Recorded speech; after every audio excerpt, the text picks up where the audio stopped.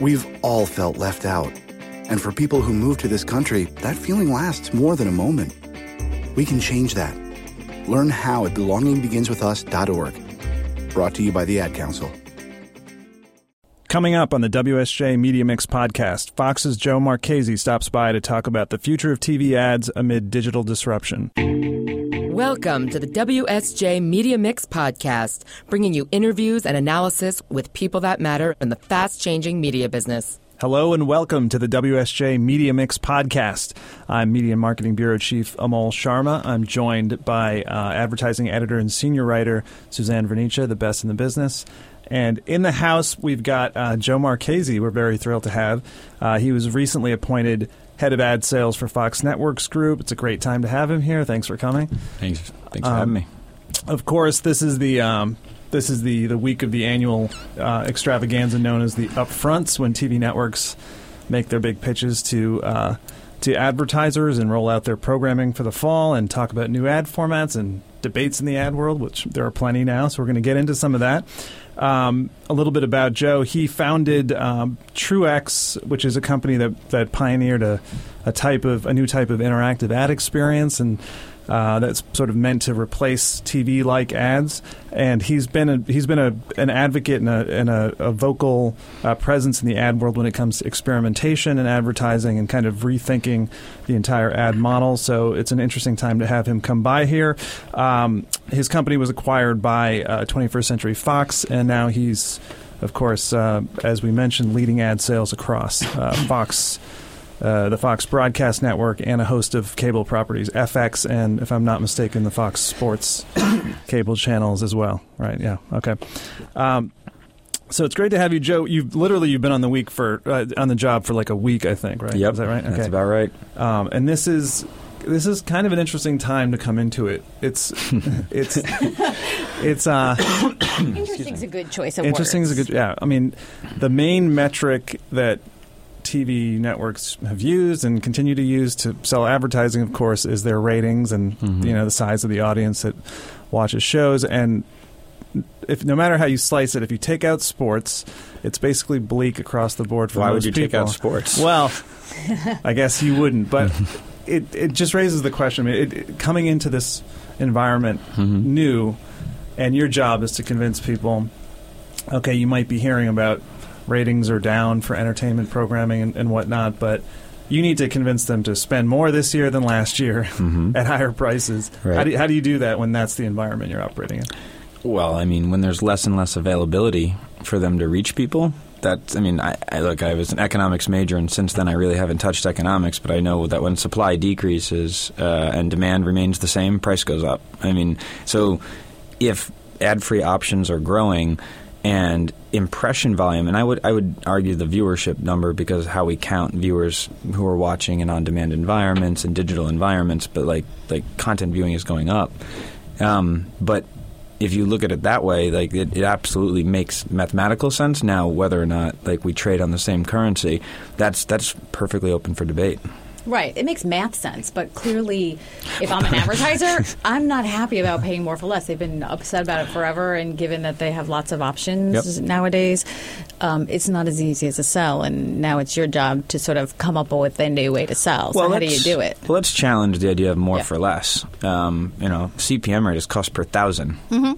So you're paying more for cost per thousand. You're not paying more for less. Right. Well, you're still not seeing your ratings go up on the shows that you want, right? Sure, but so you pay, still have to buy the GRPs, right? But you still, at the end of the day, you pay per thousand. So you have to we have to produce audience to make good on a rate. So the more per less is a great talking point. But when you pay cost per thousand, if we have less, you pay less. But the truth is, if we do it right and we get cross-platform, there's plenty of places to reach people. Now, that said, I also would argue the point that there's lots of places to reach people, as I did kind of during the upfronts, which is there really isn't a lot of places where people sit and watch a sound-on full-screen 30-second ad. I mean, I live on other platforms. I live on my phone. I can't tell you how many 30-second ads I've watched in total. So the idea is that yes, there is a shrinking supply, but what we have to do as an industry, kind of our challenge is, we have new tools. Let's use them. We have interactivity and data. Let's use them.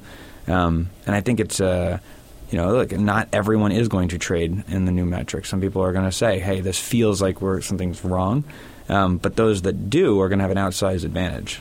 Well, the problem is there's no standard yet, right? Like Right. everybody's testing and learning, but we've been talking about this for years. Are we ever going to get away from the ideas like nothing is ever going to be standard again? Mm-hmm. I mean, you introduced new products last night. Mm-hmm. Other networks are doing the same, but yet we still haven't answered the question is, you brought up adding in ratings from other platforms, from the mobile device, yet no one's accepting the new currency from Nielsen, Right. or at least only a few are. So Right. doesn't the industry need to compromise in some level on this stuff just to get business to move in the right direction? Yes. I mean, to put simply, yes. We need standards. People just bash on the 15 and 30 like that's the problem. Look, I don't care if they're 6-second ads or 10-second ads or 12-second ads or cost per second would be fine with me. Like there's a lot of things that we'd be fine with. We need to agree on the front end to have a standardization. I think you're seeing a lot more of it in this upfront. Like we announced for Fox two announcements that involved other broadcast networks, right, or other networks. One being the Mode announcement that we want to use their measurement cross-platform because we'll be able to show that a television impression is, 4, 5, 6, 7, 8 times better than some of the digital impressions you're buying, but you're buying those on a different standard. That's why we want to show it a kind of a cross-platform, and that includes FEP. And that was with NBC saying, look, we're going to agree to this as a measurement standard. And we had OpenAP, which is we announced, look, we're moving forward on that. We had announced it before with Viacom and Turner. These are baby steps, but these aren't things I think that we've seen in years past where we've started to say, look, we're going to start adopting standards together. I think the business had no choice but to come together, Exactly. right? You have basically the walled gardens on this side of the fence, which are controlling all the data, and you have advertisers that actually want some different options. So if you hadn't come together as an industry, but how far will it really go? I mean, you can talk about these alignments, but you talk about data sharing. But, if Comcast has all the data in this equation, or at least most of it with the set-top box data, doesn't that really need to open up to really get us to a place where we can actually see real live data from set-top boxes rather than sort of, using, people in the market for cars and the likelihood that they're all watching a particular program? I won't speak to whether Comcast needs to open up in order to get there. I would actually say that more IP-delivered video in general, there's a lot of different ways in which data is there. I don't think you need to talk about sharing. I think you need to talk about, okay, look, the clients have their own data and agencies have their own data about where they think these people that they would like to target live. What we need is a market clearing price for how valuable those people are, right? What was interesting about that partnership, that I guess the Open AP thing you mentioned, was I first saw that and I saw, 3 media companies teaming up to sell ads, and it has something to do with an automation sort of data. So I thought, this is it. This is that big enchilada of people are going to go. A client is going to be able, or a buyer is going to be able to look at a pool of inventory, target, create their profile they want, just like they would on Facebook. I want a first-time home buyer, root beer drinkers, whatever it is, and then hit them across all the shows, across all those TV networks. And then it's not that. It seems to be more of a let's agree on the categories we're all going to sell, just a standard. Is that It is a half step to what you just described, but it is a half step. I mean, you had to do this first in order to do the second step. So let's say first-time home buyer is the category. Actually, my favorite example recently, because everyone wants to get out of auto intenders and stuff. My favorite is a heavy detergent household. I don't know what that means. So I'm going to assume is that a thing? That's pretty That's a total thing. Yeah. Procter & Gamble actually knows them. Anyone with kids, basically. Right. Yeah, it's the people that always use extra detergent. Nobody ever uses a capful. They love those people. And they could be messy. They could have kids. They could just eat sloppy, not tuck a napkin in. I don't know. But the idea of a heavy detergent household, okay, well, they know where they are. They don't want to show it. That's fine that they know. But they go to Viacom and they have to do it once, and they go to Turner and they have to do it once, and then they come to Fox and they have to do it once, and then we know there's no agreement as to how many of those were delivered at the end. We say one thing. So this idea of having a third party, this was step one to get to what you're talking about. But you also can't even scale. For an advertiser, you still need to do multiple, to find those audiences across one network. At least enough of them would be hard. So there has to be some standardization so you can scale this exactly. thing. So that's why this is a first step. And I've kind of tried to make that very clearly. A lot of people thought it was a lot of things when it came out. I think the biggest deal is an agreement to a standardization. Standardization scales. Every time I hear a network come up with, we've got this great new ad product that, it overlays and then it does this and then it does that, I'm like, great, you've just made a lot more work for yourself, which is great. But you should keep doing those. And then if one works, people should adopt it, right? Otherwise, you're trying to get the buyer to adopt like 5 different paradigms. And how do they decide how to pay that? Yeah. You'll never have a market clearing price. Like, I mean, you guys like study the markets here all day. If everything is worth a little bit of a different amount, how do you price it? And to be fair, lots of the buyers had been doing this with the data that they were collecting and using it against the networks to go and figure out on their own, like Polk data showing them that car buyers are watching, and they do their own matching, and then they'd go and find, long tail cable cheaper. So in all honesty, they're poo-pooing it because they've been doing it. Now just the networks want to take advantage of the fact that they can do it for you and charge you more because, there's a premium for reaching targeted. So there's going to be some push and pull here because you've got buyers that are saying, like, we could do this ourselves. Now you guys have the tools and you want to do it, but that just means we're going to charge more. Like, so there's still some tough terrain to negotiate here. Look, there's no doubt. If it was easy, I'd take more vacations in the new role. I kind of half volunteer distribute more than I got a promotion. But the thing about that is, though, in that negotiation with the agencies and the buyers and the clients and us in terms of what a person's time is worth, we've kind of left out the person in terms of what their time is worth. So long-tail cable inventory might be priced at one thing because historically that's what it looked like. But as we can get it to be more and more addressable and it's worth more, we should be doing everything we can to make the ad experience better for consumers, which also means reducing total ad load. And if we can do that, we can actually do better by the brands. And so that's a big deal. Is it in your ideal scenario, what would be the ranking in an advertiser's and ad buyer's head of the important metrics 1, 2, 3? Obviously, you don't think right now it's like average minute audience in prime time is supreme, and then they claim to care about some other things, but not quite yet. What in your ideal world would it be? I mean, look, today an idea of I love the Moat video quality score. Like we were part of kind of as they were developing that. Like we were bouncing ideas off of. Like just explain that for people. So the idea of I would say, forgetting Moat for a second, like just because I would say that the idea of a binary impression, either it is an impression or is not an impression, whether it took up half the screen, the whole screen, sound on, 10 seconds, 5 seconds, everything I just listed for you is an impression and it was viewable, right? But that's a binary state. I think cost per visible audible second could be a very interesting thing, but even that doesn't take up screen real estate. What if the whole ad is viewable but only in the bottom corner and it's on there for 30 seconds? Is that the same as the whole ad on the whole screen for 30 seconds? And you begin to see the problem we have as a currency is we need to figure out, okay, what's the baseline unit? And the baseline unit should be, is there a likelihood that my message was delivered to a person? And so what are all the components of if a message was likely delivered to a person? Well, what was the real estate on the screen they were looking at? Was the sound on? Honestly, if someone clicked to play, you have a 100% chance that they're sitting there, right? Because I actually do like interaction as a category, not so much as, it makes the message this much more valuable if you can interact with it, but as I know for a fact the person's sitting there. So if you can get to guaranteed attention, that should be the root. I understand that that's a little bit away, but I actually especially on the digital side, you can't even get anybody to agree what a real impression is viewable. Well, I mean, it's ridiculous. We've been still talking about this 4 years later. Yeah, but some of that's systemic in the industry on purpose, right? Like the idea of a lowest common denominator on what a viewable impression is because, some big publishers, you guys included, others included, right, who said, well, we don't want to set a higher standard because you're not going to pay us for a higher standard.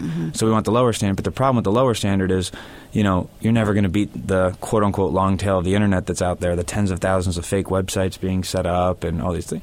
And so we wouldn't set a higher standard because we couldn't get paid enough more for it. And now we're kind of paying. And I actually think that the good and the bad news is, look, not everyone's going to do this. You're right. Not everyone's going to adopt this. But I would be willing to bet and an economic outset that you can do that. Like if one brand per category starts thinking smarter about the way they buy media, you'll see the return.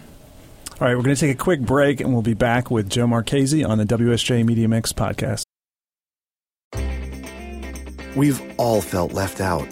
And for people who move to this country, that feeling lasts more than a moment. We can change that. Learn how at belongingbeginswithus.org. Brought to you by the Ad Council. The Future of Everything podcast from the Wall Street Journal. Coming Friday, May 19th. What's the future of space and the law? Companies like Elon Musk's SpaceX. High-tech guns. This is about choice in types of gun offered for sale. Brain implants. They didn't know how effective this was going to be. Urban farming. But what about a building that's 30 stories tall? And the mass production of meat. Now, these cells came from a duck. The Future of Everything podcast from the Wall Street Journal. Coming Friday, May 19th. Now, back to the show. All right, so Joe, you mentioned that playing with ad load is another thing that you can do to change the equation here and I guess increase attention, which you were just saying was one of the important ingredients in TV ad value. What are you announced something about you're going to play with that on FX. Just walk us through what a person is going to see differently on FX, I guess, in the digital versions. Well, and not just digital, any VOD experience. So it could be set-top box VOD in home. So what we've looked at is, can we make up for the fact? So one, VOD wasn't a well monetized area because we've had different, again, legacy currencies, C7, C3. Okay, so when do we change the ads out? In most VOD environments, is dynamic ad insertion even possible? So well, we looked at it and we said, well, if we actually go down to kind of a single sponsor environment, but we can make it targetable on data where we have it, does reducing the ad load actually make the brand the hero, which also adds to brand lift by itself? Like, it's one of these things where we can actually, first of all, without doing anything interesting with the product, by having one, think if you were one brand in an ad pod versus one of 5 in an ad pod, do you think the memorability goes up? Do you think the favorability goes up? That's already happens, right? So you get that lift. And then in addition, if you start to talk to the consumer about, hey, this is the reason you're getting a better viewing experience, then that positive association goes up too. Now, is that enough to make up for the ad elimination? Not entirely. But if we add that to the fact that we have data products to target, we start to get back to a place, and we've actually seen the return be higher than if you had put your ad in every ad pod in the VOD experience, and the consumers like it so much better. So like the shared You've goal. seen the return be higher for the network or higher for the marketer? For the marketer. Okay. Right, but For what the about marketer. the network? Like, we've seen this across multiple networks. Like, and you're the guy that wants to kill advertising, right? Yep, You're apparently. Like, That's apparently, what I was told. you want to be killing advertising. Can My you title get to is confusing to me. Can you get to a point where, like, these are not gimmicks, right? Yeah. Like, and a network is not going to come up short because, as far as I can tell, every CMO is looking to cut costs every 5 minutes. They're up against a 90-day cycle. That's all they want to do. They're putting pressure on advertising. Yep. Do you think they have the appetite to pay more to do this? Yes. I mean, well, it's a question of what you consider paying more is. Yeah. A $10 CPM that is only viewable half the time is already $20. And if it's only in view for 5 seconds instead of 30 seconds, it's actually 6 times 20 is $120 CPM, right? Mm-hmm. So all of a sudden, what's really more? Yeah, but logically, sometimes that's not how they think about it, right? They go to an upfront or they go and do their deals, and they want to know is like, oh my God, my CPM was here this year, and my CPM needs to roll back. Yeah, or I agree. Yeah. So how do you break that? Like, this is what we're doing, which is saying, look, we're not going to. No one's going to break it overnight because look, we don't want to break it. Like, we come from the standpoint of someone has to win in a negotiation. Someone ended up with more than less. I got more money for this. I don't think you get there overnight. I think one of the things we're doing with some of our new measurement and some of the metrics are saying, look, we just want you to look at them at the same time, and you can still buy on a CPM basis. We can still have these, but we need a set of products that aren't CPM based. And by the way, we're only talking tens of millions to hundreds of millions of dollars out of a multi-billion-dollar market, right? That we'll trade on. We're still going to trade the massive bulk the way we have been, but we've got to start setting up alternative priced products that can scale. So we need to standardize them. We can't just set them up as alternative price products that sit by themselves. And I think we'll start to see that. And then again, I truly believe that the ones who say, "Oh, well, if you guys would like a $5 CPM rate, I can get it for you, easy." Now, how many are going to be in view, and what does that do for your brand?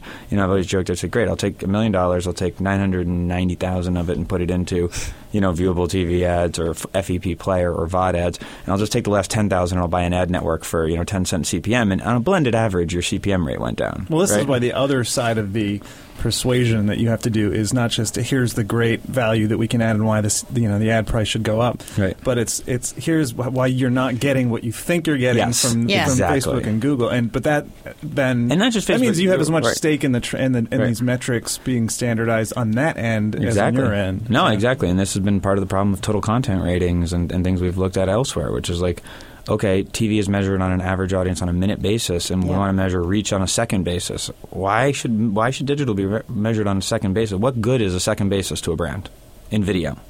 In display, maybe. But even then I have a hard time with it. What good is a second basis to a brand in a video environment? It's actually polluting the fact. It's funny because now TV networks, when they have bad numbers, they now send us their reach number instead. And they're like, hey, if it's good enough for the other guys, can't you use the reach? Well, but we hold them to this data, the Nielsen rating. If I'm a marketer, honestly, you're sitting there and like you know, it's not new for you. You've been sort of touting this for a long time, like you know, going after digital and the measurements, the issues that they've had, and you used it during the upfront. Now everybody's sort of following suit with all the problems that they've had. Do you think that works? Do you think advertisers are welcoming that, the idea like they are starting to have these questions, and do you think it'll benefit you? I mean, clearly you've just got the job, but are you seeing, like last year there was money that came back to television because of some of the issues over fraud and viewability. This year there's some inkling that this could happen again. What's the early signs? I know it's early, but clearly you know enough marketers. Do you think there is money to be had because of these issues? 100%. Actually, I mean, I know it. I mean, Fox, so you know, for the past 2.5 years at Fox, I've been running our advanced ad products group, which did these types of products, and we've seen significant growth in a meaningful amount of money. Nothing that we break out, but in you know, multiple tens of millions of dollars of trading on these new types of metrics. Now, enough to get you the job, I guess. Yeah, enough that you know I had to put a tie on this week, yes, which there were over-unders on my team as to whether or not I wear a tie. But you know, I just wanted to surprise people. But yes, the answer is yes to that, and the answer is yes to this also, is that, again, you don't need all brands. You don't need a whole industry to change. Like, a couple of brands say, hey, you know what, we haven't liked the way that this has been performing. We'll try this for you'll see performance, and I think that's what'll be interesting. I mean, they want to, those guys, I mean, the marketers want to keep Google and Facebook honest too, so they would love to have a case to. That's why they did it last year. Right? Yeah. The difference is a few big brands moving more money back to TV makes a big difference to you guys. A few brands pulling money off of Facebook and Google makes not that big of a deal to Facebook and Google, given their dependency on the sort of bottom half of the 70%. So, which should be very interesting to everybody. Yep. But it is, you know, like look, everyone uses both as a negotiation tactic. Oh well, if we don't get the price, we can always go there. If I'm an advertiser sitting through NewFronts as I did, and sitting through your presentation, ABC's that's going on now, and others, argue with me why I should not take, given the problems in digital, the ratings problems that TV has, argue the point why I should not take all my money out of every one of you and buy back my shares. Because everything's a market share game, right? Like okay, it's more expensive, but 2 or 3 points in market share, one way or another. Like, okay, the truth is that like getting people's attention is more expensive because it should be. It's harder to get more attention from people, right? Like people have ad-free options, people have distraction options. So the market price is actually efficient for attention. It's just we don't know it yet because like all the garbage that's messing it up in the middle. Pull your money back and watch share shift happen, because yes, people are paying more for the attention they're getting, but that little bit is actually worth more than it was before. And I feel like the share shift, if you look at a lot of the top companies out there in the Fortune 500, like there's really little growth this year, right? Like, and people are spending. Like, we've had a pretty robust marketplace, and yet there's not a lot of growth, and there's money being spent. So there's broader questions happening within the ecosystem. There's definitely bigger macro questions as to dollars. Like we keep hearing, like, well, we're not, you know, here or like where the dollars are going to be, but at the end of the day, it's all, you know, everything's pies, right? And how much consumer spending is there? Well, okay, are they spending on, if they're spending on ad-free products because we're not pricing their attention correctly, well, now you, one, can't reach them that way, and two, they've just spent money on that they now can't spend on goods and services, which is something we don't really think about.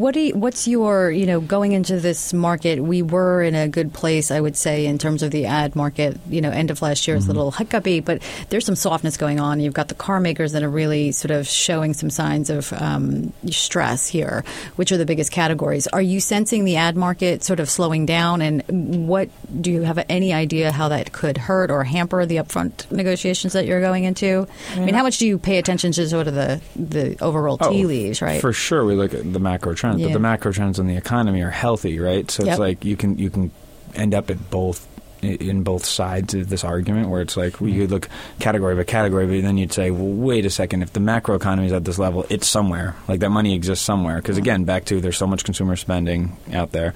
There's, plus or minus a couple points for most marketers in terms of what their marketing budgets are. And for every marketer that might be down, there's a new Dollar Shave Club and DraftKings, FanDuel, or whatever it happens to be that are spending in TV. Like, again, that was one of the points I made at the upfront. The single largest growth category in broadcast investment is digital companies, online companies. And the reason is that it's like there's going to be growth. If the whole economy is where it is, then there's going to be growth, and there's going to be demand for those. And so the thing to be careful about is not getting ahead of yourself on like, okay, where is the whole market going to be?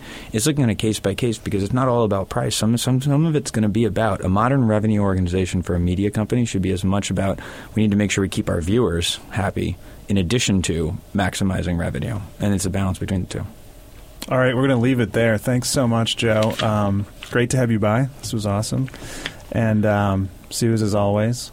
Joe, good luck with your future endeavors and bold experiments in TV advertising. I'm sure it'll be a quick sell to get everyone to switch right when over will to you your When will you have this wrapped up? Can we count on Monday? Well, I'll check my emails when I get back and just see if I'm assuming they just direct deals deposit are coming it. in right now. Yeah. Pizza. We're going to have pizza in the office tonight. Well, we'll check back in and see how it went. We'll have you back. And thank you for listening. We'll catch you next time on the WSJ Media Mix podcast. Stand by for a new podcast experience. The Future of Everything podcast from the Wall Street Journal. Coming Friday, May 19th.